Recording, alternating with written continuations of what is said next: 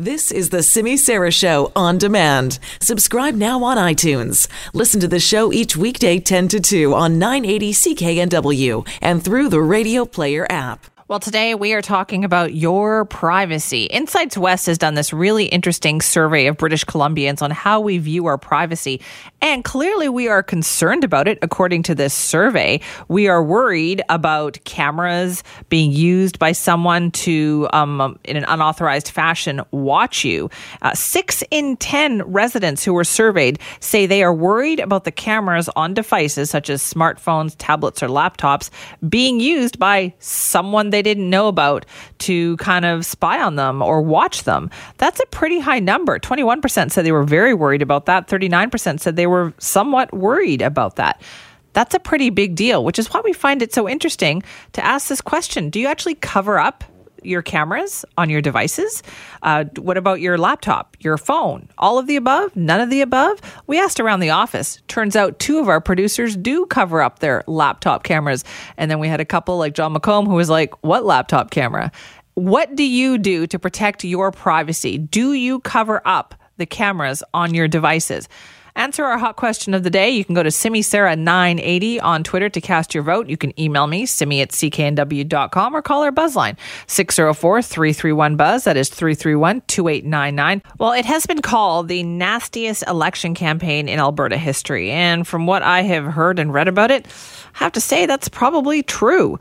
But today it's all over. It is election day in that province. Polls are open until 7 p.m. our time, and then the results will start trickling in. So Global News will have comprehensive coverage across all platforms, online, on TV, on Charles Adler tonight, and on The Shift with Drex, so you can make sure you hear everything about the Alberta election right here. But we wanted to also find out what the mood is like, particularly in a place like Edmonton this morning, and I had a chance to speak with Emma Graney, who's the legislative reporter for the Edmonton Journal. Well, Emma, thank you so much for joining us today to talk Alberta election. Tell me, what is it like in that province there? What do you get a sense of on this day of everybody going to the polls? It's nice and sunny, I can tell you that. It's been a long campaign, I think, for everybody involved, for journalists on the ground covering it, for politicians, for anyone basically who's been following this thing. It's been nasty, I'm not going to lie. It's probably the nastiest election I've ever covered in any province or country. It just seems people just seem really angry about everything, and whether that's social media or what, I don't know. But yeah, it's the final push to get voters out today. We had a really amazing voter turnout actually in advance polls. Close to 700,000 people voted in the advance polls, which is, I know, it's bananas. So every party, true to form, is of course claiming that as a victory for themselves. I guess we'll know later on tonight exactly who that was a victory for. But yeah, it seems people are quite engaged this election. Maybe that's why it's been so nasty. People are paying attention. Yeah, but I am curious though about that. Like, so we know that all the polls pretty much say the same thing, don't they? Yep. And that is, they say that there will be a UCP majority government. Okay. Is there any doubt as to how big that could be? Is that where the difference might be? I think so, yeah. That seems to be the main thing. When you have, I mean, Edmonton itself is a funny little pocket of Alberta that seems to vote NDP when the rest of the province doesn't. But there are also some pockets in Calgary that are going to be tougher fights for the United Conservative Party, particularly downtown. You've got Calgary Buffalo, Calgary Fort as well. They're both going to be tough ones. You've got Calgary Elbow, where we've got the Alberta Party, MLA. It's all kinds of funny little nuggets where I think there are going to be some definite fights. Would you say there's an urban-rural divide? That's something we see in BC quite a bit, right? Where the Metro Vancouver region votes, one way, different from you see in the interior. Is that similar to in Alberta? Yeah, very similar. And I would argue that's similar to a lot of places around the world. There tends to be a difference between people living downtown and people in the rest of the jurisdiction, shall we say. But yeah, I lived in Vancouver and definitely noticed that. And there's a similar vibe here in Alberta. The difference is in Alberta, traditionally speaking, you've got Edmonton, which tends to vote one way. And you do have Calgary. Downtown, like inner Calgary, it tends to be a bit more on the left side of the spectrum. But even the suburbs of Calgary are quite conservative, and generally speaking, they do swing towards the conservative end of the spectrum. So there's a good chance that the United Conservatives are going to win back a chunk of those seats. Even those kind of mid-range cities, you've got Lethbridge, you've got Medicine Hat, you've got Red Deer, which is a bigger centre again. They're likely to swing conservative, but there are some battles that could be had on kind of those internal Calgary seats and most of Edmonton as well. But rural is all expected to definitely swing towards the United Conservative Party this election. And what did you hear from people in terms of, like, what are the biggest issues for people in this campaign? You know, it's funny. It depends, and this sounds like a cop-out of an answer, but it's not. It depends on who you ask, because I was down in Medicine Hat, for example, and it's down in the kind of southeastern corner of the province, and there it was all talks about the economy and jobs, and that seems to be a bit of a theme, and that's certainly the tack that the United Conservatives have been taking. That's been their tagline the entire election, is jobs, economy, pipeline, and you do hear that a lot. But on the flip side, you also hear a lot about people concerned about what the United Conservative Party would do, for example, to gay-straight alliance rules in schools. The United Conservatives plan to bring in a separate Education Act, which would roll back some of the protections that the New Democrats brought in when they were in government. And that is concerning to a lot of people, not just that particular issue, but there have been a lot of candidates with the United Conservative Party or people who sought nomination who had to drop out or, were called out for really bigoted views, homophobic views, racist views, anti-Muslim, sexist. I mean, you pick it, you name it, someone probably got called out for it. And that's worrying to a lot of people too, even people who see themselves as conservatives. And I was speaking with a guy from Fort McMurray the other day, born and raised conservative, has only ever voted conservative, and he just can't get behind Jason Kenney because he sees him as too socially conservative. Oh, interesting. But then he's like, but I don't know, can I vote for a New Democrat? Because that still kind of sits funny with a lot of Albertans. What I find back in 2015, people were kind of like, do I vote Wildrose or do I vote NDP? I mean, that's an insane choice, but that's what happened. I also wonder about that as well in terms, like a lot of what happened, those questions that you say that gentleman was wrestling with, that was brought up by Jason Kenney and the UCP, the whole issue of the alliances, the gay-straight alliances in school. Like they brought that up and they didn't need to do that to put that doubt in people's minds. Yeah, and part of the United Conservative Party, I mean, I went to their founding convention where they brought in all these policies, and a big part of that party is about parental choice. And that is, I mean, that's code for, parents get to know what their kids are doing. And it does tend to be a bit of a split. Do we let the parents know what the kids are doing in every single club that the kids are in? Or do we just kind of let the kids do their own things? And that tends to be the language the United Conservatives will use. Now, I do also say as well, Jason Kenney has said, yeah, we don't favour outing kids to their parents. That's not something we would do. But we have to trust teachers to know what the best decision is for the student.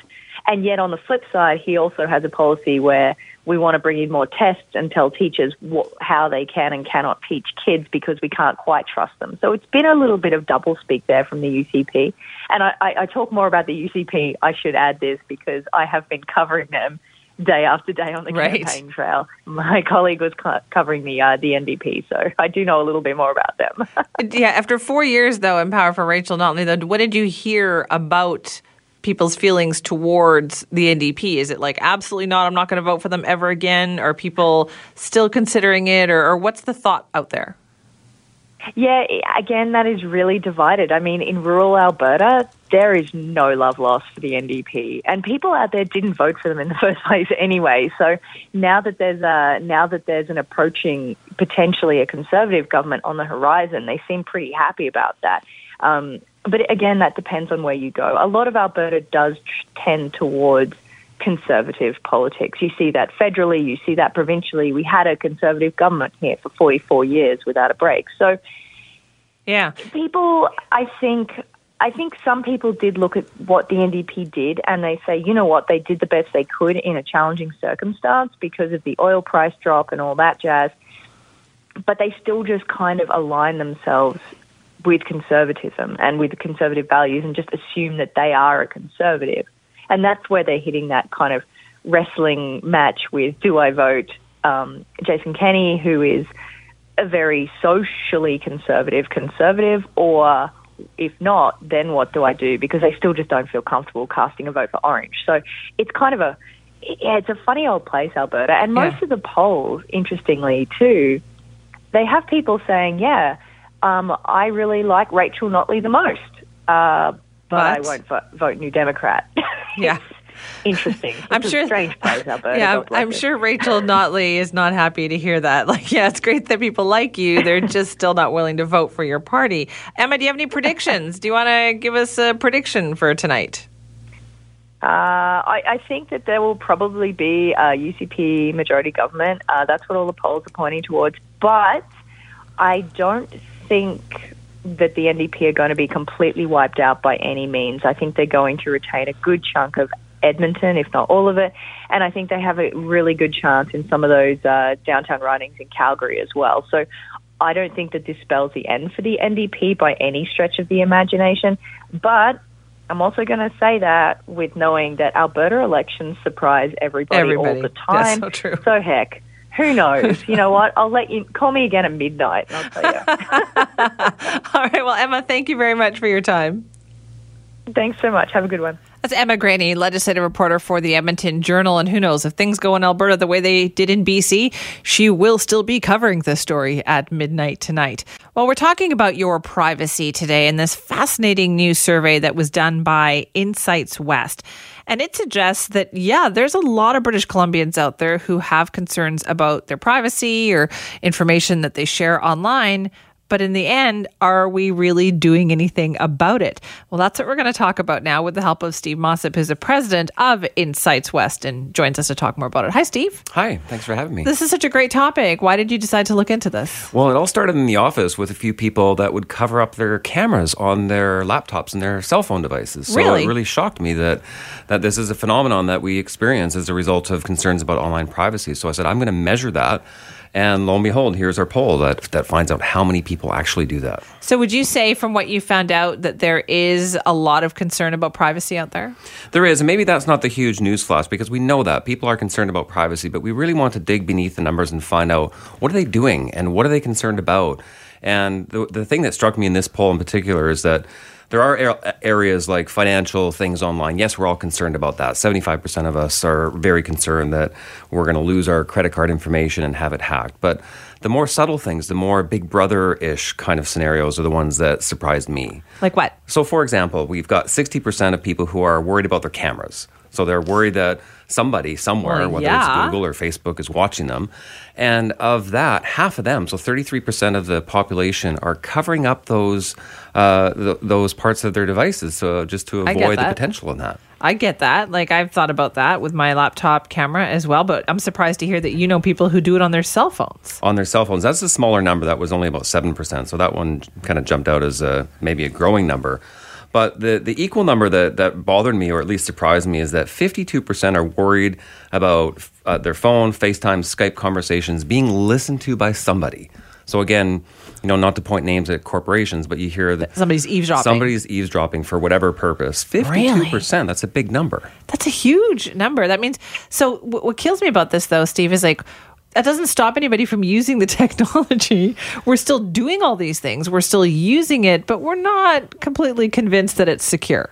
Well, again, it's about half. So if we have 60% of the population say I'm worried about it, and then half of those are doing something about it, it actually gets a bit real because people are doing things that, maybe are interfering with how technology operates properly. So they're really going to extreme measures to cover up with a piece of tape on their device. How did it break down, like age-wise or generation-wise? Was there a difference when you looked at it that way? Yeah, we were surprised too because usually youth are a little bit more carefree, and throughout all the other surveys that we've done on a number of topics, they're more laissez-faire. They just don't care about a lot of stuff. Yeah. But on this one, they do, and they feel that online security privacy is a bigger issue than people in older age groups. So, for example, Younger folks are less likely to believe their information is secure. 18 to 34s are way higher than the rest. And Really? those 55 plus are less concerned, which kind of shocked me. It might be that younger generation has just lived with it longer. Like, they've always had it. It's not new to them. Therefore, they're probably more skeptical of it. They're more skeptical, and they're the ones that are more likely to cover up their devices. Okay. Now, I understand the financial aspect where people say they are concerned about their finance stuff, but again, we still use it. Like, you even ask people about the tap function on their credit cards and their debit cards. Mm-hmm. Well, again, just from personal experience, I have friends of mine who would go to the till and not use the tap. I say, why don't you use the tap? I don't want to use it. I'm worried about it. Well, what are you worried about? Let's talk about that. And so again, I want to measure that. You must be a lot of fun to be around. Yeah, be careful what you say around me at a cocktail party, because I'll challenge you and I'll measure that in the general public. But that was one where it did jump out at me that people are worried about the tap function. 55% are concerned that using the tap function could result in unauthorized usage or somebody spying on what they're doing somehow. Interesting. So, like, for the longest time, I would have been one of those people when tap first started, and I'd see people doing it. I'd be like, man, those people are crazy using that. Like, anybody could just steal their card. And I was totally opposed to it, that I wasn't going to get tap, wasn't going to let it happen. But the bank kept trying to give me a new tap debit card. Mm-hmm. Until finally, when I was at the bank one day, they're like, why don't you want this tap debit card? And I told them, I said, this is what I'm worried about. And they're like, oh, well, we can fix that. Like, we can set up your limit so that nobody can tap more than this amount, and you can only do it like how many times a day. And I was like, oh, okay, well, let's just do that then. And then I felt much better about it. I've had people tap accidentally. They go in to insert it and it taps, and they're scared that, oh no, it tapped and I didn't mean to do that because I'm afraid of it. Interesting. And the other one, and I shouldn't laugh because these are big, deep I found this fascinating. Yeah. We have 53%. This is one that jumped out too. Is that 53% are worried about the data from having linked in appliances, so smart appliances in their homes, such as lights, security systems, heat, and being used in nefarious ways. So somebody again is spying on you through your fridge somehow. Right. I get that. I get that whole, because like now they want the whole house wired, right? I had a company that was in helping me install like a TV and stuff, and they're like, are you sure you don't want us to do your blinds too? And I said, what are you talking about? And they're like, oh, we can link your blinds and your lights and your this and your that, so it's all done. And I said, listen, the day I can't get up and walk over and open the blinds, I said, I've got bigger problems than not being able to open the blinds. But that's what people do. And I can see why, you'd be a little worried at some point that that's not a good idea to hand over. Maybe those late night binges in your refrigerator, you just don't want somebody knowing about that. I don't want people knowing about that. So we're concerned about our privacy then, but Steve, what are we willing to do to fix that problem? People are, as I say, they are taking action, but for the most part, if you look at Canadian society as a whole, we're one of the most tap and electronic countries in the earth. On the planet. We really do more debit transactions than anybody else, maybe except for Scandinavian countries. So we're really leading the charge on what people do versus what people feel.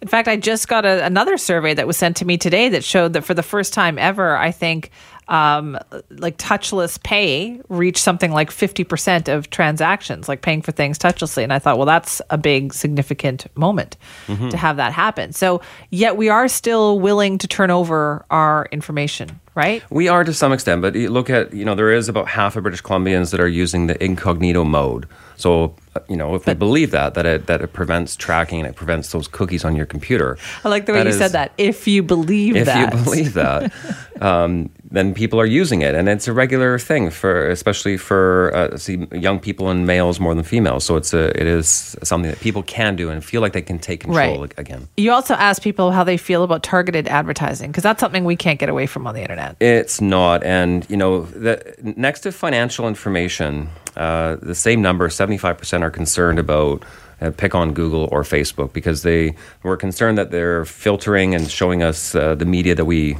think we want to see.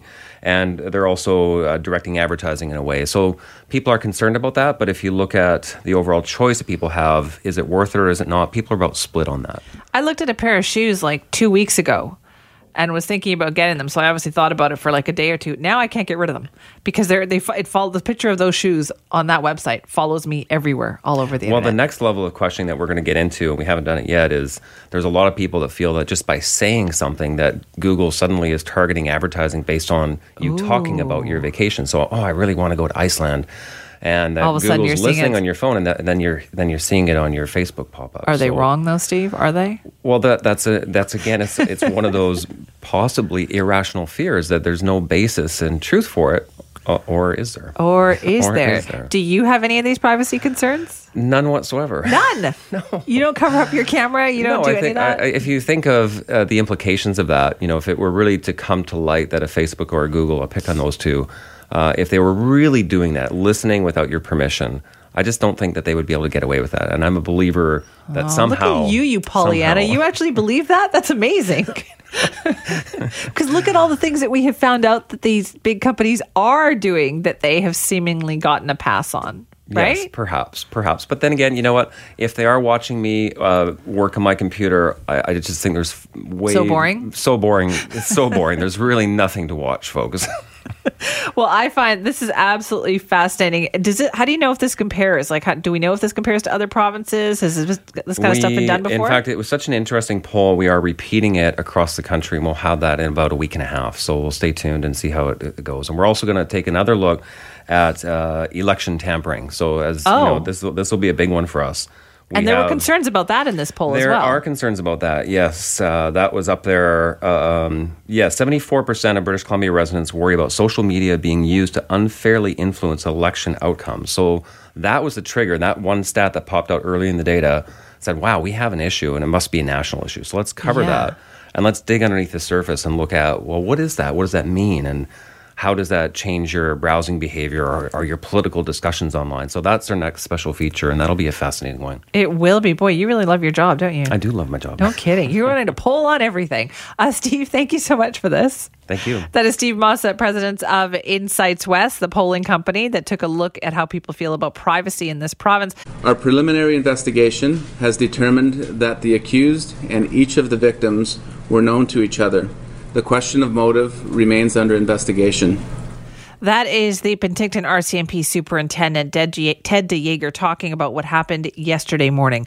4 people in their 60s and 70s were killed in 2 separate locations just kilometers apart, and they were shot. The suspect in this case, 68-year-old John Britton. Police say he turned himself in yesterday at around noon. He appeared in court this morning to face 3 counts of first-degree murder. To find out more about what is going on in Penticton today, we are joined now by Emily Lazatin, who is our global news reporter and is in Penticton. Hi, Emily. Hi, Simi. Now, what do we know about John Britton's history? He was a City of Penticton employee, is that right? Yeah, we're learning a little bit more about him. He was a city engineer with Penticton from, I believe, 2011 to about 2016. Mayor John Vasilaki briefly told us today at the press conference he had retired in 2016 due to illness. What kind of illness, we don't know. What we also just confirmed is that he is, or I guess was a current engineer with a company called Ecora Geoscientists of BC. The company just confirmed that. We're expecting a statement from them later today. But also a bit of a surprising twist. The mayor actually briefly got to know John Britton back in his days as a councillor. This was way back in about 2005. He described him as a gentleman, somebody who wouldn't hurt a fly. He did his job well, and when asked, what he thought of all this, when he heard that it was John Britton, somebody he knew, who's also involved in the community, he said he supported him. The suspect supported him during his days as a councillor. He and his former wife and the mayor's current wife were, involved back in the day during election campaigns, and so it was very surprising to hear all of this. But he said that he was just surprised that he knew this man from 2005. Yeah. Okay, so then, Emily, what do we know at this point about how this unfolded yesterday? It was, 2 locations or 3 locations where this happened? 2 locations. It started at 10:30 in the downtown area. There was one man who was found gunned down. Now, family members have identified him as Rudy Winter. As of today, as of right now, police are not confirming any of the victims, and that is because the family has instructed to keep that private. And then, driving to the second location where the other 3 victims were found, it only took minutes. I'd say 7 minutes at most. So within 5 kilometers of each other. And, all within an hour and a half. By noon yesterday, the suspect had turned himself in without incident. Okay, interesting then. So we know he's already had his first appearance in court. Is that right? He appeared in court this morning, a very quick appearance. He remains in custody. It has been adjourned, I believe, to May 8th. Okay, and have you talked to any of the neighbors, Emily, or people in Penticton? Like, this must be an incredible shock to them. Simi, I was talking to a couple other hosts early this morning, and I'm grabbing my coffee even last night, late at night, and this morning.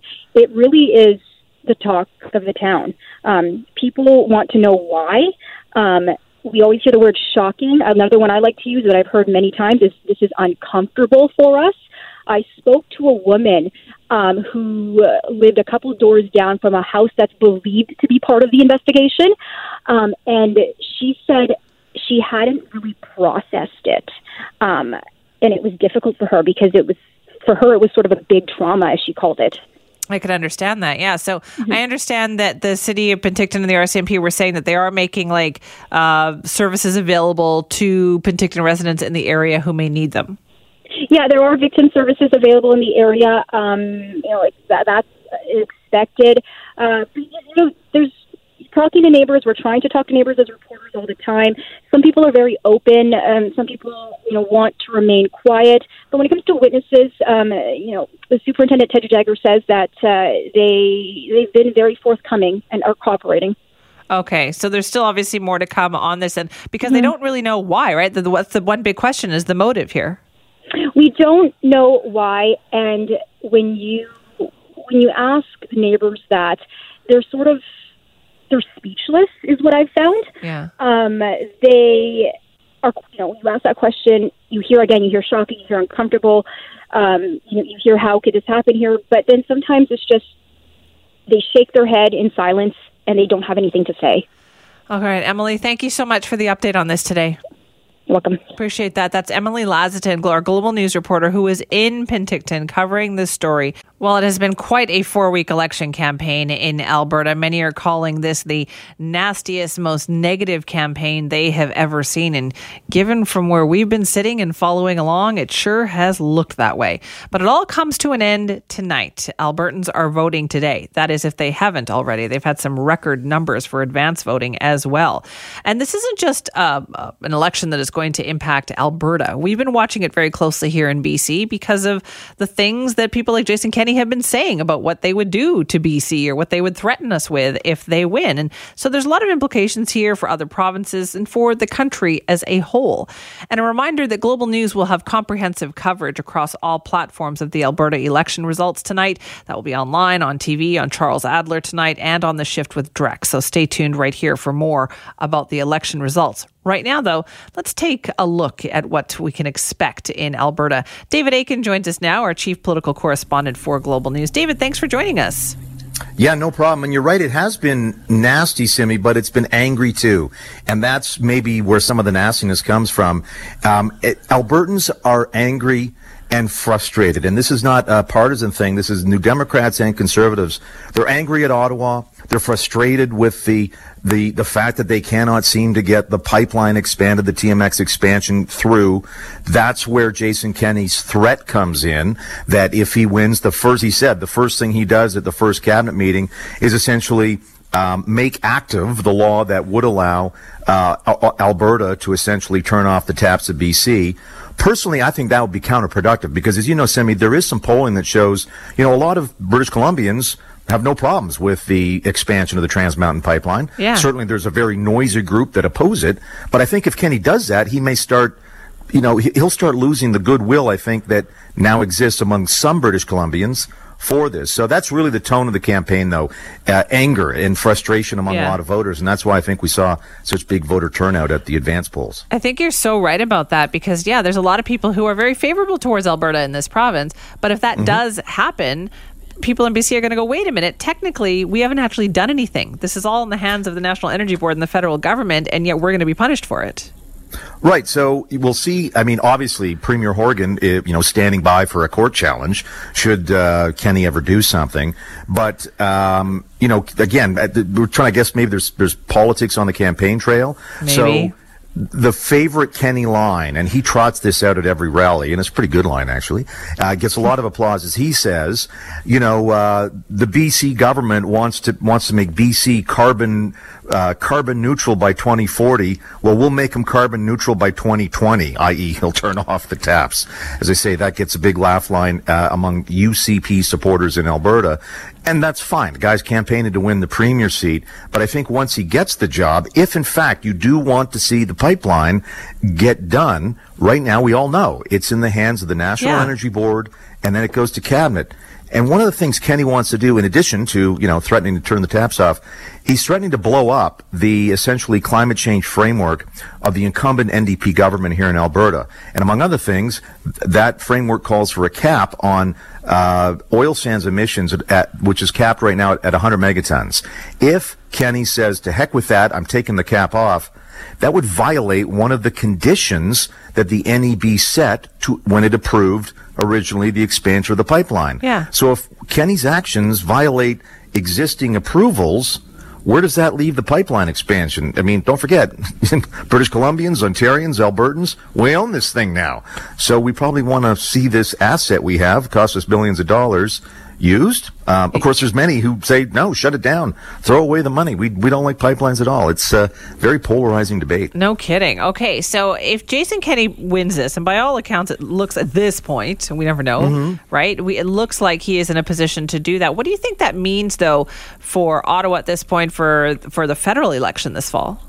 Right, and that's one of the things I find fascinating. So Kenney, if Kenney wins, and you're right, the polls do look very favorable for him, though the gap has been narrowing over the last several days. In any event, we would have Jason Kenney, the Conservative from Alberta, Scott Moe, the Conservative from Saskatchewan, Brian Pallister, the Conservative in Manitoba, and of course, Doug Ford, the Conservative in Ontario, and Blaine Higgs, the Conservative in New Brunswick. 5 Conservative premiers who not only do not like the carbon tax and everything associated with pricing carbon, they would be ready to block the Trudeau Liberals' agenda on just about anything, energy, economy, you name it. So that means it's going to be very difficult for the Trudeau, the federal government, to get stuff done. And on the other hand, Trudeau, though, may like to have all this opposition because then, presumably, they can contrast these Conservatives with the Trudeau sunny ways, such as it is. I mean, that's starting to crumble a little bit. Did you put that in quotation marks? I feel like you put that in quotation marks. I did. I just did the air quotes as I was talking to you, Sam. You're absolutely right. But the other thing is, too, is if the quote conservative resistance to Trudeau is led by Kenney and Ford, kind of makes Andrew Scheer a bit of a junior partner. Andrew Scheer is the federal Conservative leader. And does Scheer care? He probably doesn't, so long as they can figure out how to beat Trudeau. But Trudeau's going to use that against him, saying, you're taking your marching orders from Jason Kenney or Doug Ford, and so on and so on. And there's one other thing, Simi, too, which has reared its head here that I'm seeing in federal politics. So one of the reasons it was a negative campaign here was from the NDP. Even before the election started, they were throwing all kinds of mud at Jason Kenney, and they had a war room that did a great job digging up dirt, essentially, on Conservative candidates, painting them as homophobes, as racists, and so basically trying to say Jason Kenney's unfit for office. He doesn't hold small L liberal mainstream Canadian views on diversity and so on. And, maybe there's a kernel of truth to some of this, but, they really torqued it up. And it worked. That's why the polls have closed. And the ballot box question that the NDP wants to have is Rachel or Jason? Who's nicer, basically? And a lot of people will conclude, oh, Rachel. Jason does make me feel weird. Now, federally, we are now seeing Justin Trudeau, when he gives sort of campaign-style speeches to supporters, he is essentially saying, white supremacists have a home in the Conservative Party. Why are racists attracted to the Conservative Party? In other words, saying Andrew Scheer and the Conservatives are the racist party. This is going to be, if that gets going, and it's starting to federally, really? That's going to make the election campaign mighty nasty. And the Trudeau Liberals, why wouldn't they do that? Because we've just seen it work to a degree here in Alberta, where a progressive party attacks the Conservative candidate by saying they're unfit for office because their values are outside the Canadian mainstream. So if you're Justin Trudeau, then are you kind of secretly hoping for a Jason Kenney win? You know, they might get more stuff done with Premier Notley, but even Notley was angry. She just testified at a Senate committee last week where she was saying there's 2 pieces of federal legislation that Ottawa's considering, including the tanker ban banning tankers off BC's northern coast, that she says are going to kill Alberta. In fact, here in Alberta, they don't call it a tanker ban. They say it's an Alberta products ban. I mean, really, when it comes down to it, that's what it is. So Notley was going to be crossing swords with Trudeau. Kenney absolutely is. He's just more angry. And does Trudeau want to take on Kenney? Yes. I've already heard Labour Minister Patty Hajdu, the federal Labour Minister. She's an Ontario MP. She's already calling Jason Kenney and the UCP. She's describing what they do as, quote, the politics of cruelty.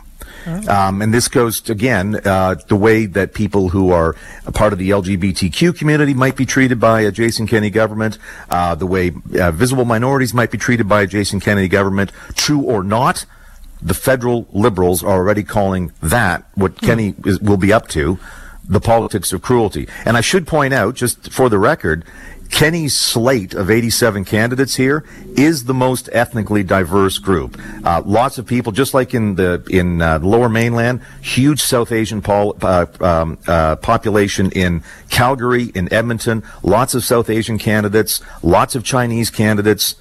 Perhaps not as many Indigenous candidates as we now want as a country, but Kenney's got a pretty diverse group from a sort of ethnic basis, and maybe not so gender diverse, but you know, he's reached out to make sure that his government is going to look like Alberta looks. You mentioned Andrew Scheer here. Now, was he the only federal party leader to campaign in Alberta?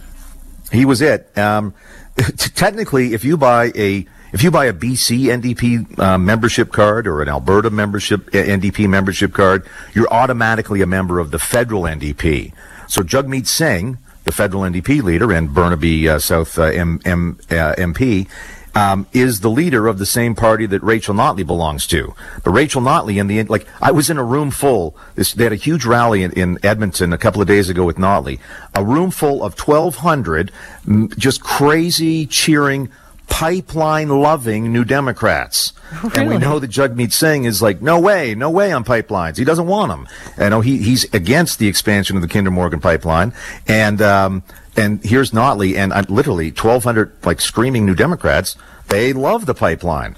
That's a bit of a problem, I think, for New Democrats as we head into the federal election, because there's a mix. And I'm pretty sure that's one of the reasons Adrian Dix lost to Christy Clark in the end, a few years ago, because I think a lot of the blue-collar New Democrat workers in BC's interior, they want to see a premier that's favorable to developing resources in British Columbia. I think that's one reason why John Horgan eventually prevailed, because he had a better message than Dix did.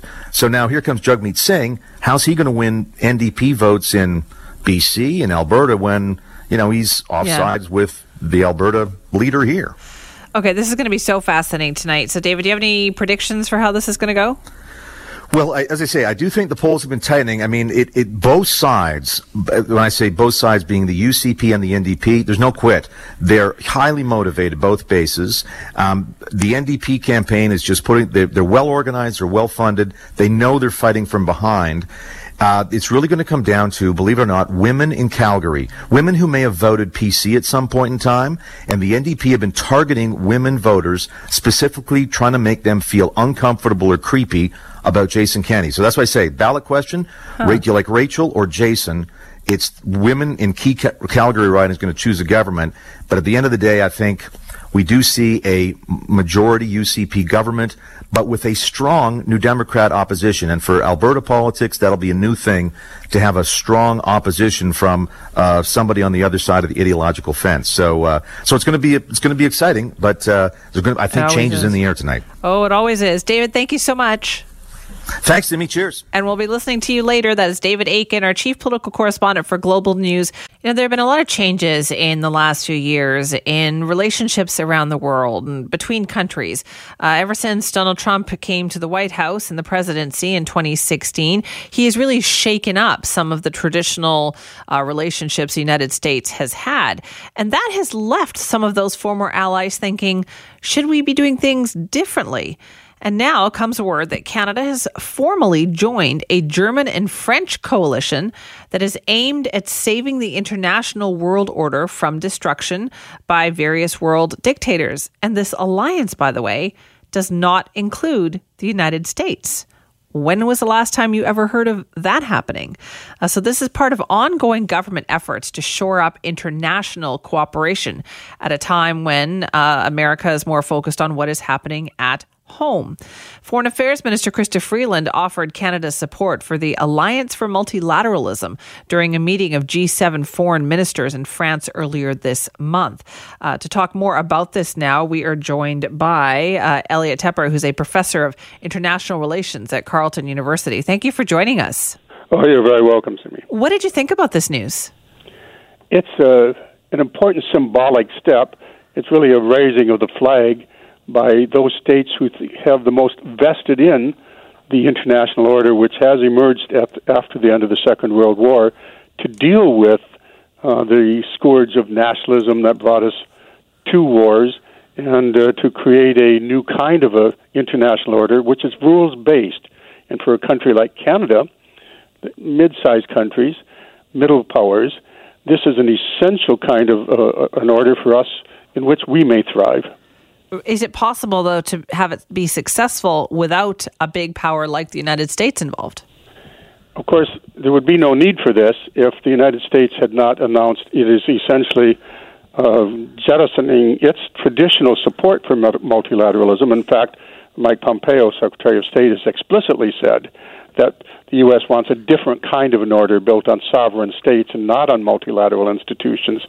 So this is really a reaction to the emergence of the United States as a country that doesn't really want to lead the international order, which it has traditionally done, and that really has turned its back not only on the international order, but it attacks the very concept of multilateralism. So this is really an attempt to form a grouping of states that say, as they said in their launch, the French and the German states that launched this, we want to show that at the United Nations, where they plan to officially launch this next September, by the way, Simi, we want to show that a majority of states in the world support multilateralism, and this is the beginning step. And so what are the other countries besides Canada, France, and Germany that want to join this initiative? Well, at the moment, those are the official countries. Those are the countries that have said, yes, we're officially joining. But at the initial meeting that was called last fall in New York, all kinds of countries, Australia, India, the EU, the UK, a big cross-section of states that have shown commitment. And that's not just Western European states, but a cross-section of states around the world that are committed to the idea that we need a rules-based international order. And so they've all shown up at that meeting. We'll have to see how much it actually grows into a formal association in the fall. Right. Okay. What about countries like you mentioned India? Is Japan interested in this? Is China interested Japan in this? Yes, Japan is officially joined side by side with Canada at the G7 meetings. In fact, the G7 is an example of the manyest kinds of groupings that have grown up in order to make the liberal international order. I don't know why it's called liberal. There's a technical reason for it. But the international rules-based order, the G7 was meant to be a grouping of states that have, this was an economic grouping initially, that have some interest in common. It grew also separately into the G20. There's many organizations that have all taken part in saying, we have a role to play in sustaining the order which has brought us peace after two vicious world wars that collapsed the international order. We inaugurated the nuclear age. We have a vested interest in seeing to it that never happens again. And that's one reason we now have this new alliance saying, well, that's under threat, and we don't want it to be under threat. So then, Elliot, if they can get all of these countries to actually put pen to paper and commit and say, yes, we're going to do this, that would really be something, wouldn't it? Yes, it would. And Canada has just, our foreign minister was just at the Lima Group, which is a group of Latin American states, saying we want to do something about Venezuela. And the U.S. is not part of that either, although they have the same position as the U.S. in terms of Venezuela, that the Maduro government has to go. So it's not the only instance of a way to get around the absence of American leadership. Right. Is that really what America wants, though? Like, America wants to not always be responsible for everybody, but if they stop getting asked to the party, that's a different thing entirely. It does at the time when geopolitics are shifting so dramatically. The U.S. is saying, we don't want to lead and we don't want that kind of an order, precisely when China is staking out its claim, where Russia is staking its claim. So we have a China that, in their view, is coming back from 200 years of humiliation to assume its rightful place in the world. Right. And they have a systematic plan to be the world leader by 2050. And Russia is saying, we want to come back as well. So the U.S. is being challenged for global leadership at a time when it says it doesn't want it and is pulling back, creating, in a sense, a vacuum. And this particular new grouping of states, this really a statement of purpose that we believe in the multilateralism. Mm-hmm. That's what this Alliance for Multilateralism is about. Elliot, thank you so much for explaining it to us. I appreciate your time. Oh, you're very welcome. Thank you. That is Elliot Tepper, a professor of international relations at Carleton University. We have a lot of amazing restaurants in Canada, lots of great places to eat. But every year there's a panel of national judges. So there's food critics, leading chefs, foodies, you name it. They get together and they vote on the best restaurants of the year. And that list just came out for 2019, Canada's 100 best restaurants. And guess what? Good news for people in BC. Lots of places to go and check out. Restaurants in Whistler, Victoria, Galiano Island all made the list, and 13 of the top 100 are right here in Vancouver. And get this, 2 of them are actually owned by the same person. It's David Hawksworth. His restaurant, Hawksworth, is number 11 on the list, and his other restaurant, Nightingale, is number 37 on the list. And we thought, hey, let's get him in to talk about how hard can it possibly be to run 2 of the best restaurants in Canada. Welcome back to the show, David. It's pretty hard. Is it? That's what I thought. And congratulations, by the way. Yeah, thank you. No, it's interesting, that's for sure. And last night was a big one. We had Dario Cecchini from Tuscany, from Chef's Table. Yeah, if you go on to Chef's Table onto Netflix, you can see his story. You'll shed a tear for sure. Yeah, and then and he's. I can't articulate how ridiculous last night was. He keeps trying to tell me, and he's running out of... Yeah, it was, we dropped the lights, it went black in there, and then, and we had, basically half a cow in the middle of the dining room, and then we just cranked AC/DC, and he came out, and it was bonkers. So was he cooking for you? Were you all cooking for him?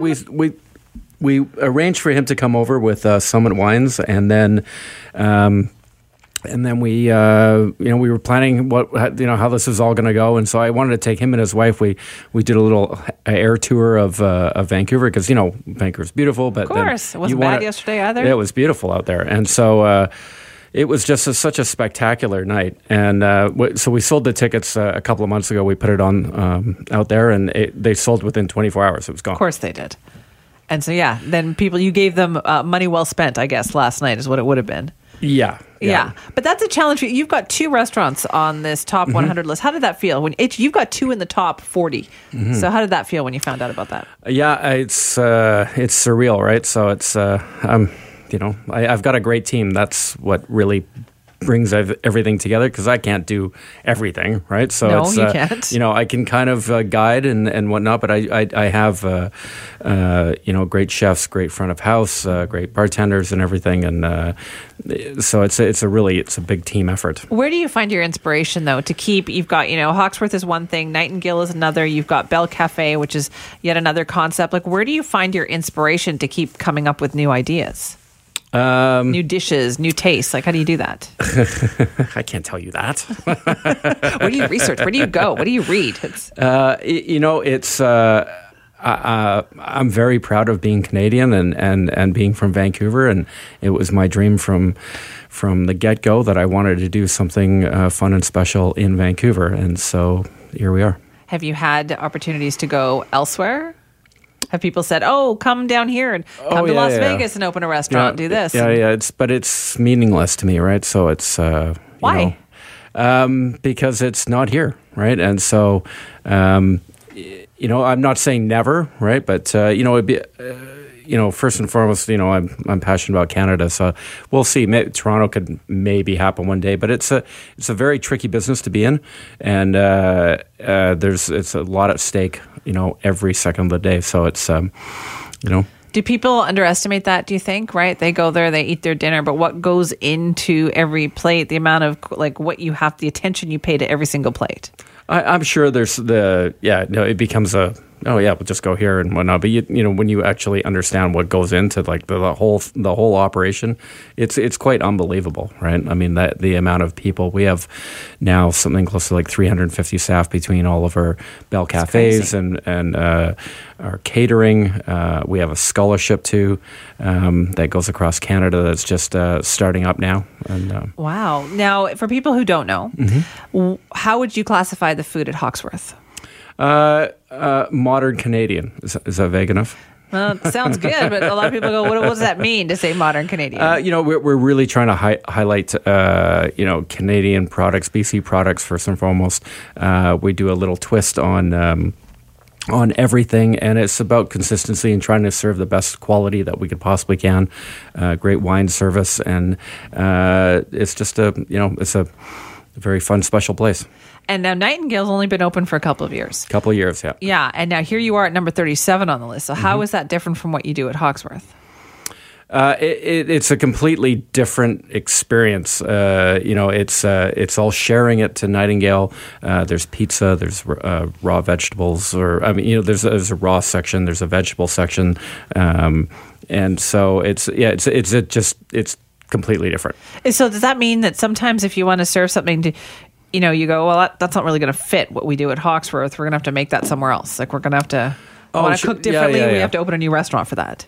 Yeah, well, if I walk down the street and I think of something and I'm like, okay, where will that fit, right? And then is that a Bell Cafe item? Is that a Nightingale? That must come up. That must happen all the time, though. Yeah.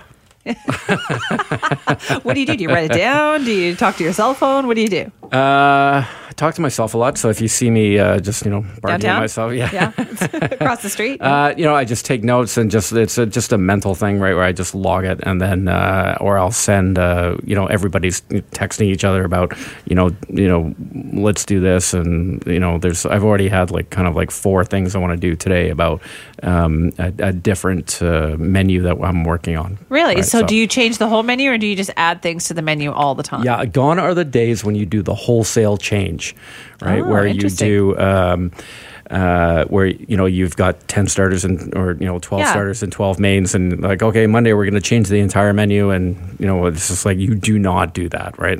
From the movie Chef, you don't do that. You don't just change the whole menu at the restaurant. Yeah, I couldn't get through that one. What?